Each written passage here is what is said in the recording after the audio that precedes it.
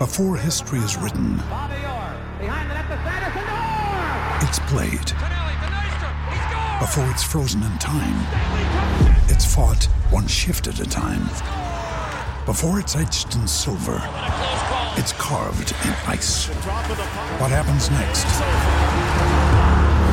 will last forever.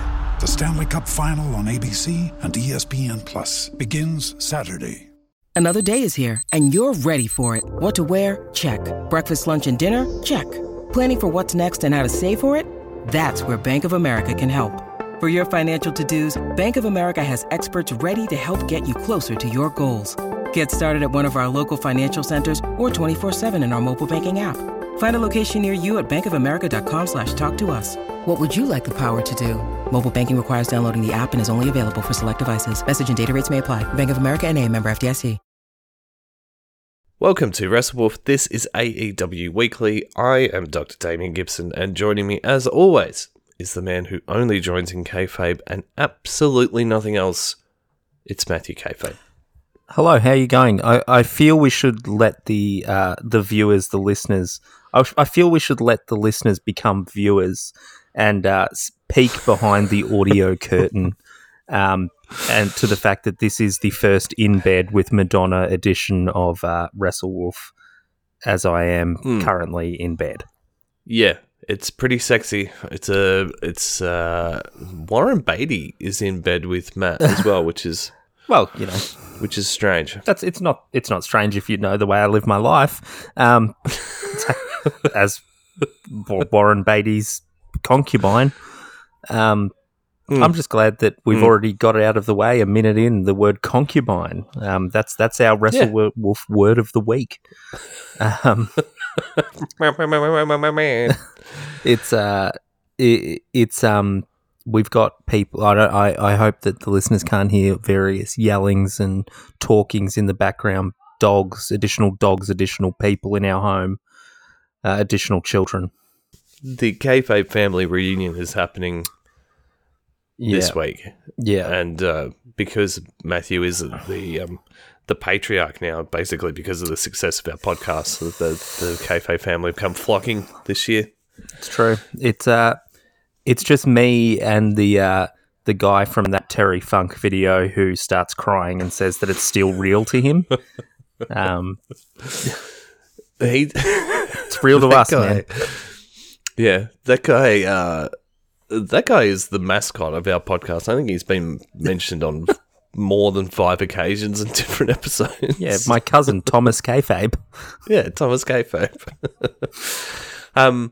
Hey, just quickly before we get into AEW, I threw out a quick poll about Dalton Castle from Ring of Honor, where people think he'll go, and I gave 4 different options: WWE, AEW, New Japan, or Impact, and the poll was completely split, 25%. Oh, really?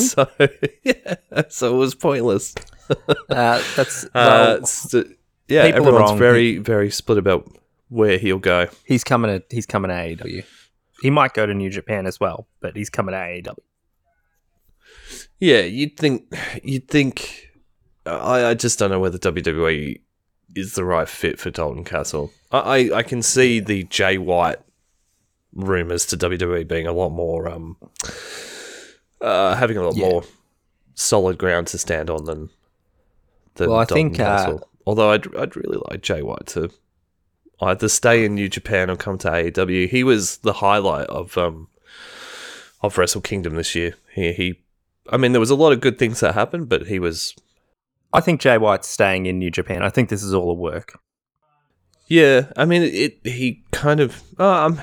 who knows? Who knows? He is definitely, like, their big star as far as heels are concerned. And has really grown. I mean, I essentially only see these people like once a year. So in the last 2 years, Jay White's gone from sort of an annoying little Kiwi dude to like, oh no, this guy's legit. This is a legit heel. So he'll end up somewhere in the States, I'm sure, if he wants to. He might be Will Ospreay and not want to leave Japan, but anyway. They're both great, and hopefully they both show up in AEW soon. I did have notes for Impact, but I mean, really, the notes were Tennille Dashwood has a hairspray gimmick that is awesome. So it's essentially like an old school, like 80s Japanese, love it, mouth spit spray. Yeah. Thing, you know, like Japanese wrestlers always have like green spray, or like Oscar does it now. Tennille has a can of hairspray that is continuously handed to her by her manager. Well, I know you've never been to Japan, but it does, on the streets of Tokyo, like, you are probably going to get green mist spat into your eyes. Oh, no. Oh, yeah. Cool. I don't know. I've got mixed feelings about that. I mean, you'll be, like, permanently damaged by it. But, you know, it's still cool. Shit. Yeah, I mean, it is pretty cool. Rich Swann cut a pretty amazing promo just before another match with Carl Anderson. So he's had, like, that's like almost 3 weeks in a row where those guys have wrestled, which is kind of strange. But anyway, I understand they're trying to hold off Kenny Omega for the pay-per-view, which is Saturday, which is tonight, our time. Tonight, American time. You guys know what I mean. It's Saturday night American time. And I'm very much looking forward to that pay-per-view. I'm starting to become an Impact fan. There's quite a few, but I like Moose. I like the Motor City Machine Guns. I like Tennille Dashwood, obviously. That's something I did get slightly patriotic about, is Australian wrestlers. That's the only time I get sort of nationalistic, is when I see an Australian wrestler doing well. I'm like, yeah, come on, Aussie, Aussie, Aussie. And then there was a brawl at the end of Impact between the two 3-man tag teams. You know what they do on Impact quickly, just before we get into Dynamite, that I think is revolutionary and all wrestling promotions should take up? It's the way that they shoot people watching TV. So they essentially will have a camera behind the TV, so you can see a little bit of the TV in the bottom of the frame, and then just shooting the wrestlers watching the TV. So then you don't have these ridiculous things on WWE where you've got people doing, like, you know, grade 10 yoga to try and watch the screen that they're watching. Yeah, look, it's not a bad call.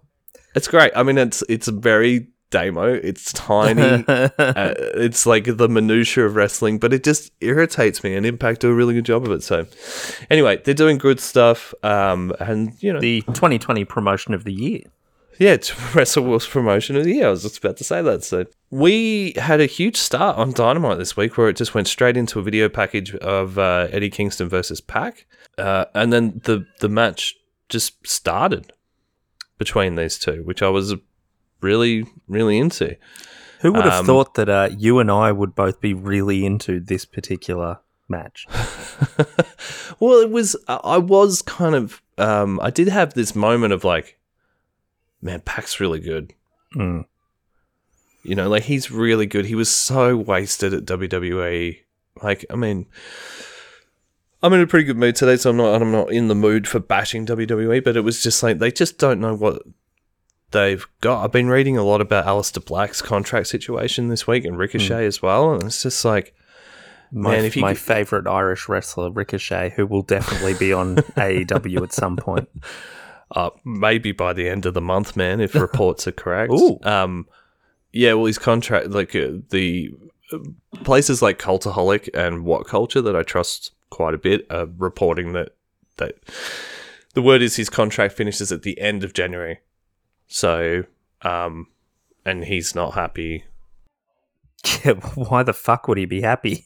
Oh, man, like, it's unbelievable. And it seems that, like, the older Vince gets, and I'm sure maybe people who are older than me might be able to point to other wrestlers, you know, but it seems the older he gets, the more cantankerous he gets. And if you get on the wrong side of him, you know, like, I mean, Aleister Black is being punished because his wife, Selena Vega, stood up to Vince about the Twitch stuff.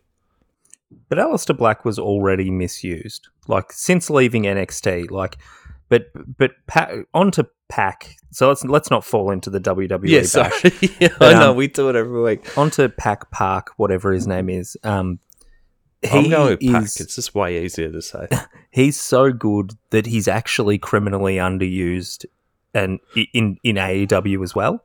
Like, there's actually no way to not underuse him unless he is doing 35-minute matches every single show for the top title. He's so good. Yeah. Well, yeah, that's true. I think AEW are doing a pretty good job at the moment. I like the Eddie Kingston Pac rivalry. They're still trying to shove Lance Archer in here, and that might be the angle that they're going with eventually is Pac versus Lance Archer. Which would be a pretty sick match. Yeah. Lance Archer's good in the ring, man. He's just... I don't hate him. This isn't an SCU situation. But I'm just not... It's kind of more of a Cesaro, Dolph Ziggler situation, where it's like, yeah, I recognize that you are good, and I recognize that people like you, but it just when I see you, nothing happens. You know? You might have just lost us listeners by saying that about Cesaro. Yeah, I know. I get it all the time. People are like, "What?" But I'm like, I don't hate Cesaro. I like him as a dude. He seems really funny and nice. But I think, it's like when you see him interviewed and stuff, and like in the bar for a little bit, I was probably a bit more interested in him. But I would ask anyone, what is he? Like, tell me what he is. In the 10 years that he's been in WWE, what is his gimmick? What's his motivation? Like, he's just... Superman. Yeah, but have we even seen that? He was James Bond. We haven't even seen that. He hasn't even been James Bond for a while. He just hasn't been booked to show what he can do. So, after a while... trust me, I was watching Raw and SmackDown every week for... fucking 10 years. Those NXT TakeOver Sami Zayn matches are among the greatest WWE matches ever put on. Oh, hang on. Did I say Sami Zayn or Cesaro? Cesaro. But the versus Sami Zayn, Cesaro, Sami Zayn. Oh, right. Like, I those haven't seen that. I'm talking about main roster Cesaro.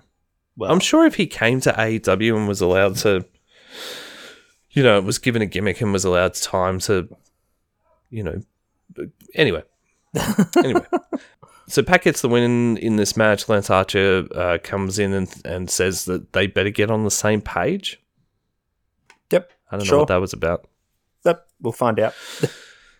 I'm really interested to see what you think of this next match. Miro versus Chuck Taylor, which Miro won essentially almost kind of a squash match. Yeah. And then we kind of almost got the Miro that we want. What did you I agree. think of this? We kind of got the Miro we want. Like, it was good. It was...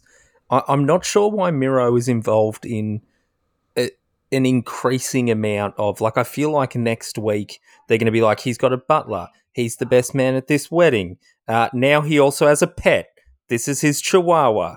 Don't ever try and steal the chihuahua. Like, they're going for, like, every shitty little gimmick that they can possibly do. But you know what? Like, I don't mind it. I think like Chuck Taylor in this role will be good. It keeps the best friends on TV sort of, Trent's away. It hopefully means Chuck Taylor is wearing some kind of tuxedo or shirt at least. Yeah, tuxedo shirt to cover my body. Yeah, it was good. I really liked it. I was glad. It's exactly what I wanted. Miro's character is starting to come across a little bit like a Reese Witherspoon from the early noughties, It's like Miro's the best man at his best friend's wedding until he gets a butler, Chuck Taylor. I thought you were comedy in shoes. There's a record scratch. I thought you were saying he's just he's attractive, but not attractive enough to admit that you find him attractive to your mates. Well, at the risk of... I don't care. I'll tell anyone anything. It's like...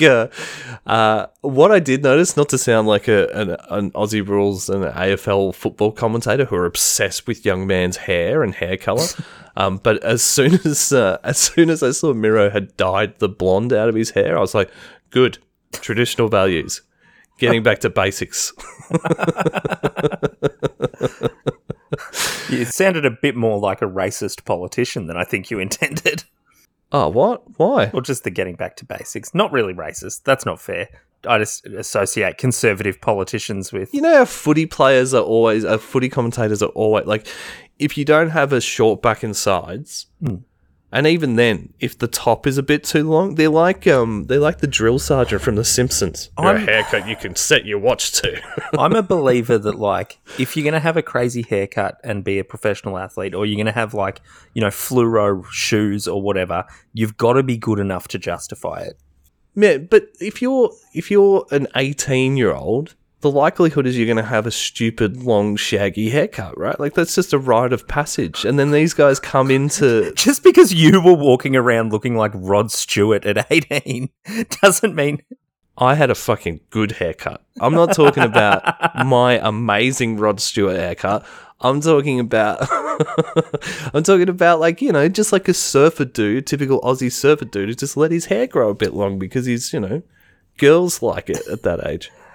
Let's move on. Look, 65-year-old men sitting in a box at the footy, spending the majority of their afternoon talking about young men's hair. This is incomprehensible to all our listeners in Louisiana. Maybe they... I'm sure it's the same in other sports as well, where they're constantly talking about, you know, things that are superfluous to the actual sport. They wear helmets in American football. It's just very... I'm just saying, it's very homoerotic. You know what I'm saying? Yeah, I'm with you.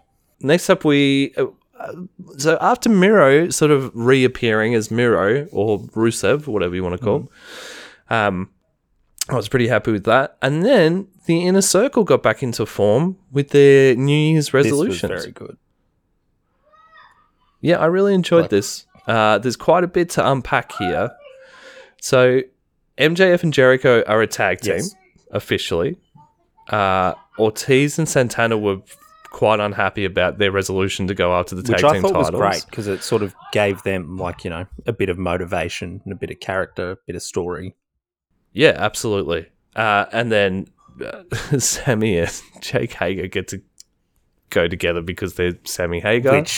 But even the way that was delivered, where Jericho was super excited and no one else in the Inner Circle knew what he was talking about because they're all 20 years younger than him, I thought was really great.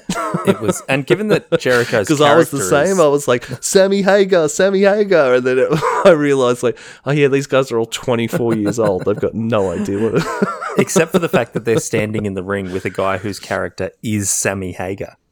Yeah. Can I just say, I don't want to, like, you know, it's a bit lame to, like, just repeat jokes and stuff, but I'm just gonna plant, like, I'm gonna put something down right now and let it sit, and we can return to it in coming weeks. But I think that the crowd singing along to Jericho's theme, because of the wrestlers doing it, has become completely confected and bad, and, like, I don't want to see, like, Billy Gunn's Doofus Children broing out to the Judas song. Like, it is WWE levels of crap. I'm going to put it down, and, like, maybe that's, you know, maybe they prove me wrong once more people start getting into the crowds and stuff.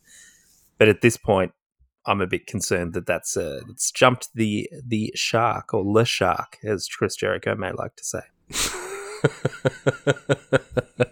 You know what annoys me about Judas at the moment is when they sing the last line twice when it should be once. That affects me as well. As an ex-musician, I'm like, no, I want to stop the rehearsal. We're like, no, I've told you guys, it's just once. Why are we singing it twice? And goes, Judas in my mind. That's it. Once it gets that bit, you know.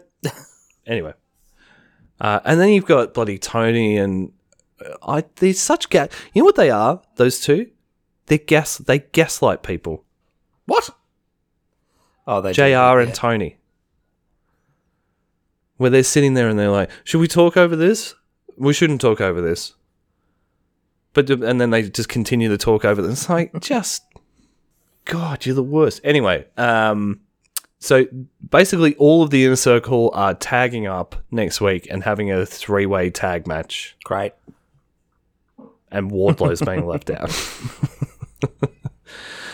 I just wanted to pick up on a really small bit of storytelling in this as well that I thought was really good. That I don't know whether it was last week's episode or the week before, where it was when I think it was last week where MJF went around and spoke to like Jake Hager, and then I think maybe the week before he spoke to Santana and Ortiz and like really won them over by being quite genuine and stuff.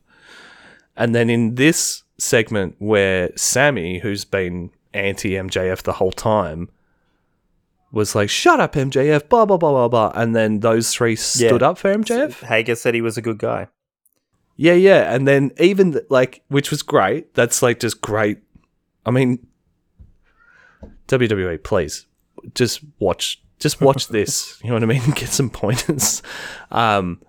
And then MJF couldn't help himself and turned around and went, oh, he's cool. And winked at the camera. I'm like, oh, man, you're the best. You are so good at this. It's best. Unbelievable.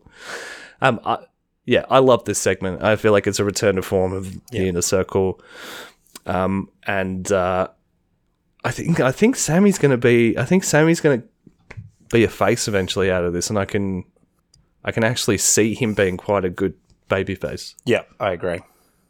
Which I never thought I'd say with Sammy Guevara. No, because he was quite a poor babyface when he debuted. Yeah, initially, yeah. And then it's been so good as like a shit-eating, arrogant little shit. Looks like Hangman Page is going to join the Dark Order, so you'll be happy. I think that's perfectly fine for a little while. Like, they're not what they were. Like, I think Hangman Page, Colt Cabana, and John Silver could have a lot of fun in the mid-card for a while. Like, Hangman Page's trajectory is that Kenny Omega's this, total shit-eating, world-beating champion who, cheats even though he probably doesn't really need to, and he's undefeated, and then eventually his old tag team partner stares him down in like 12 months, 13 months, and buckshot lariats him to hell and beats him, and it's a massive moment in front of a crowd. Until then, giving Hangman Page a bit of personality, letting him do the funny stuff, and letting him, defend John Silver when, big people try and bully him and stuff is good. That's good.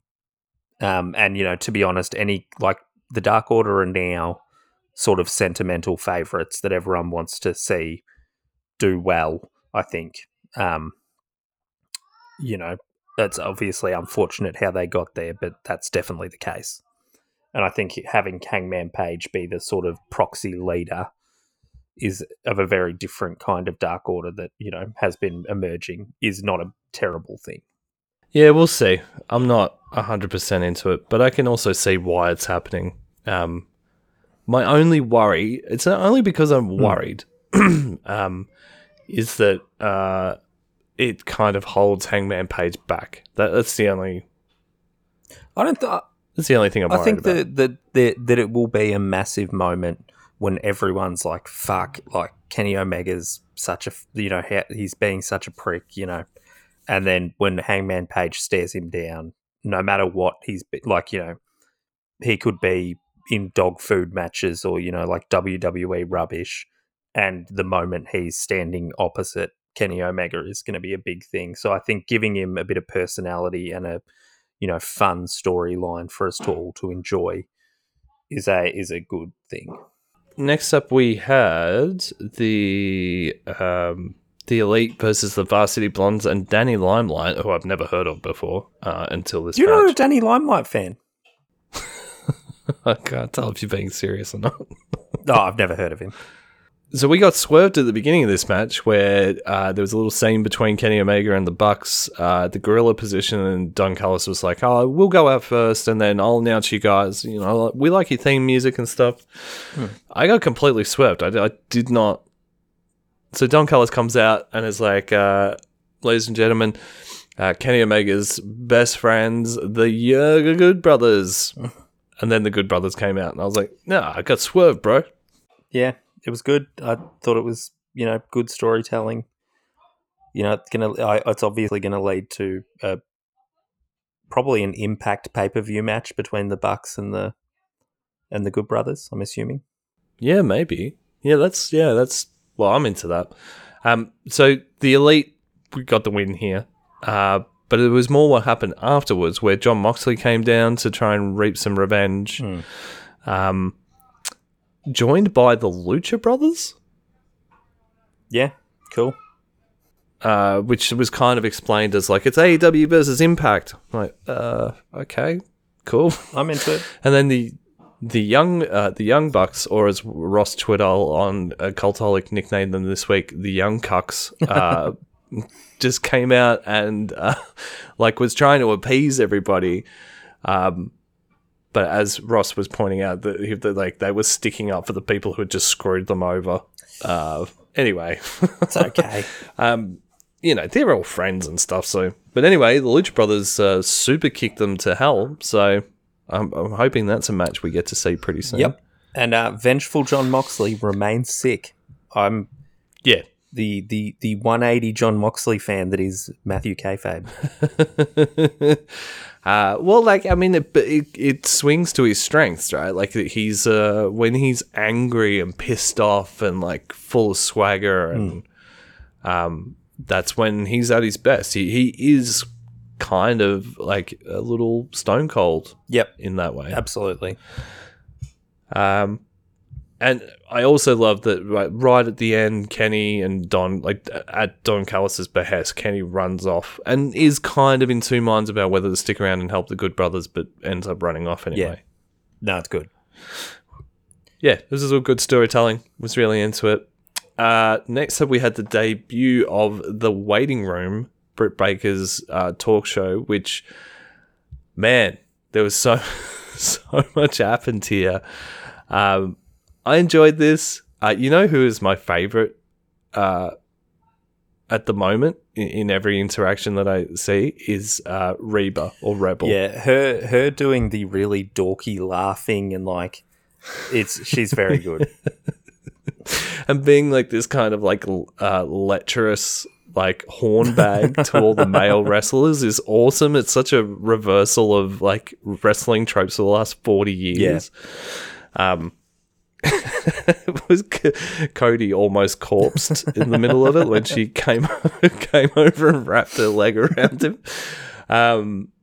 I really enjoyed it. I'd seen it a couple of times on Dark and was a bit like, oh, I don't know if this is, but I think it's fun. I think anything that straight up says that we don't give a shit about you having a baby, Cody Rhodes, is good. Yeah. Yeah, it was great that they got Cody on the first one on Dynamite, and he was obviously a really good sport for letting Britt say whatever the fuck she wanted about Cody and Brandy. We've still got Jade Cagle, is it? Jade Cagle would be something else entirely. Well, anyway, Jade comes in and she's still talking about Shaq and how she wants to wrestle someone. Red Velvet comes in and faces off with her. So we've got a storyline there that some people may care about. I probably don't. Yeah, it's not for me, but that's okay. And then Thunder Rosa came up on the big screen and called out Britt Baker and her big nose, which seems to be Thunder Rosa's only go-to insult for Britt. So we probably need to work on a few other zingers there for Thunder Rosa. But as far as besides that, I love her, and I can't. They made the match this is going to be at Beach Bash, which is in 2-3 weeks' time, I think they said. I believe so. So really, I mean, ultimately, as far as these talk show segments are concerned, this was a success. We've announced the end of one feud and kicked off another feud. And they're both women's stories. So that's... Yep. I think it's... that's a success as far as I'm concerned. I can only agree with you. FTR versus Jurassic Express.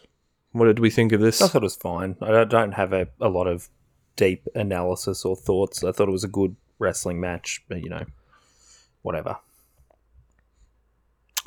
Yeah, I think Marco took a lot of really big bumps this week. I just can't.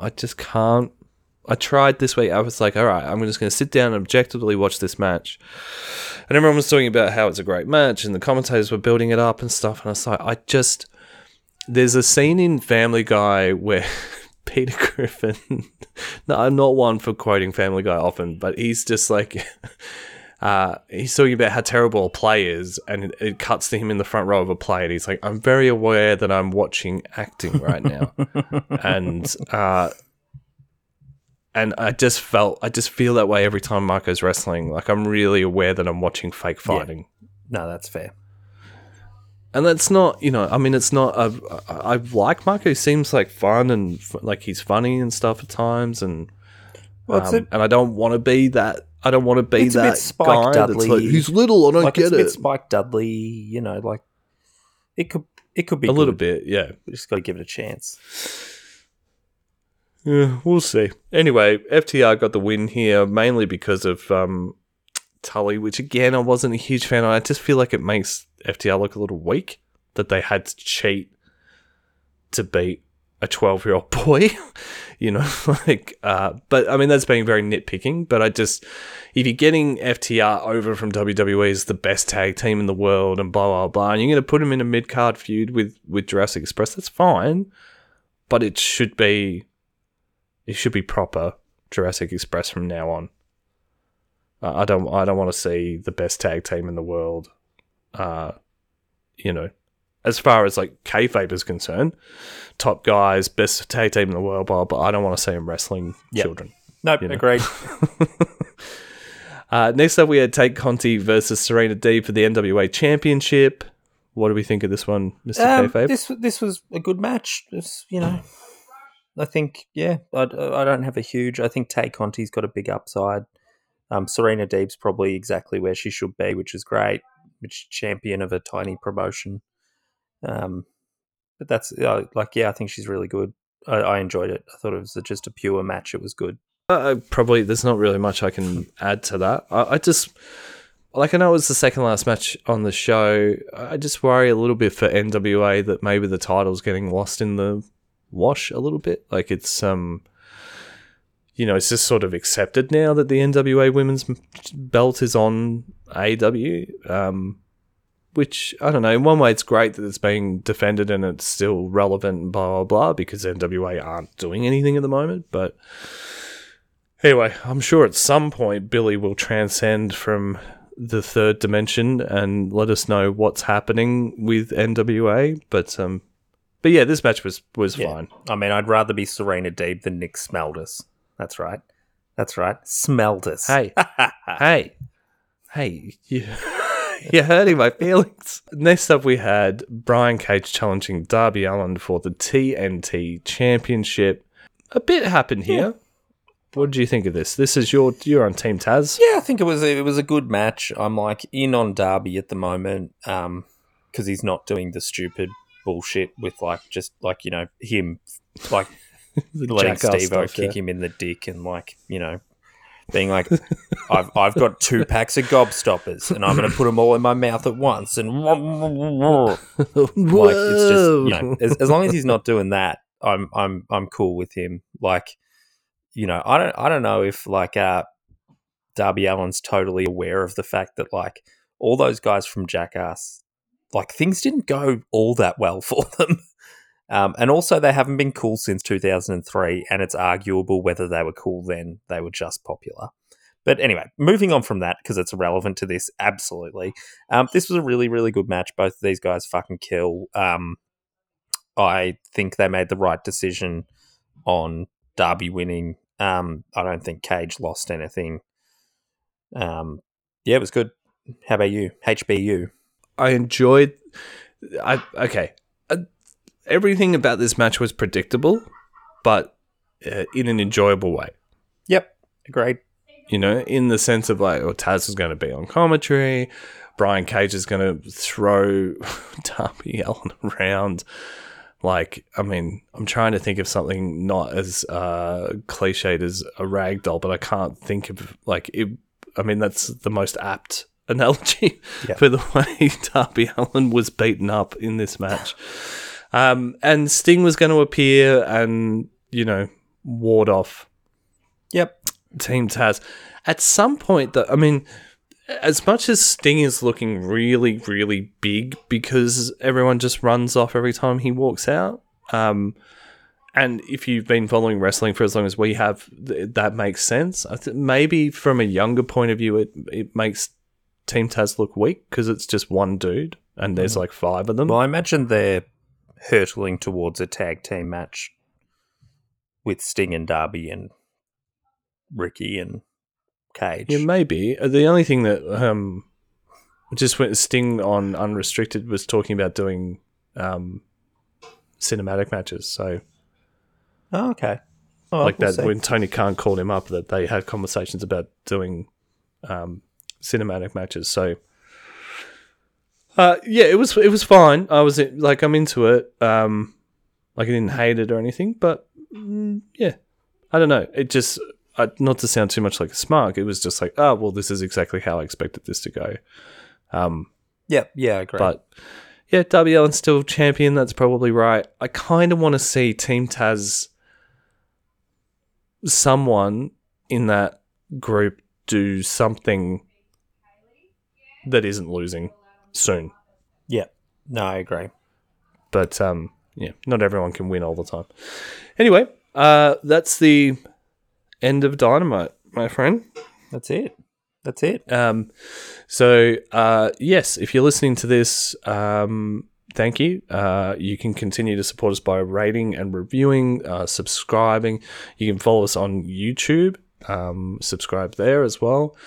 You can follow us on social media. We're WrestleWolfPod on all the socials, or you can send us an email at WrestleWolfPodcast@gmail.com. But until next week, brother friends, Pepe's dead. Rest in peace.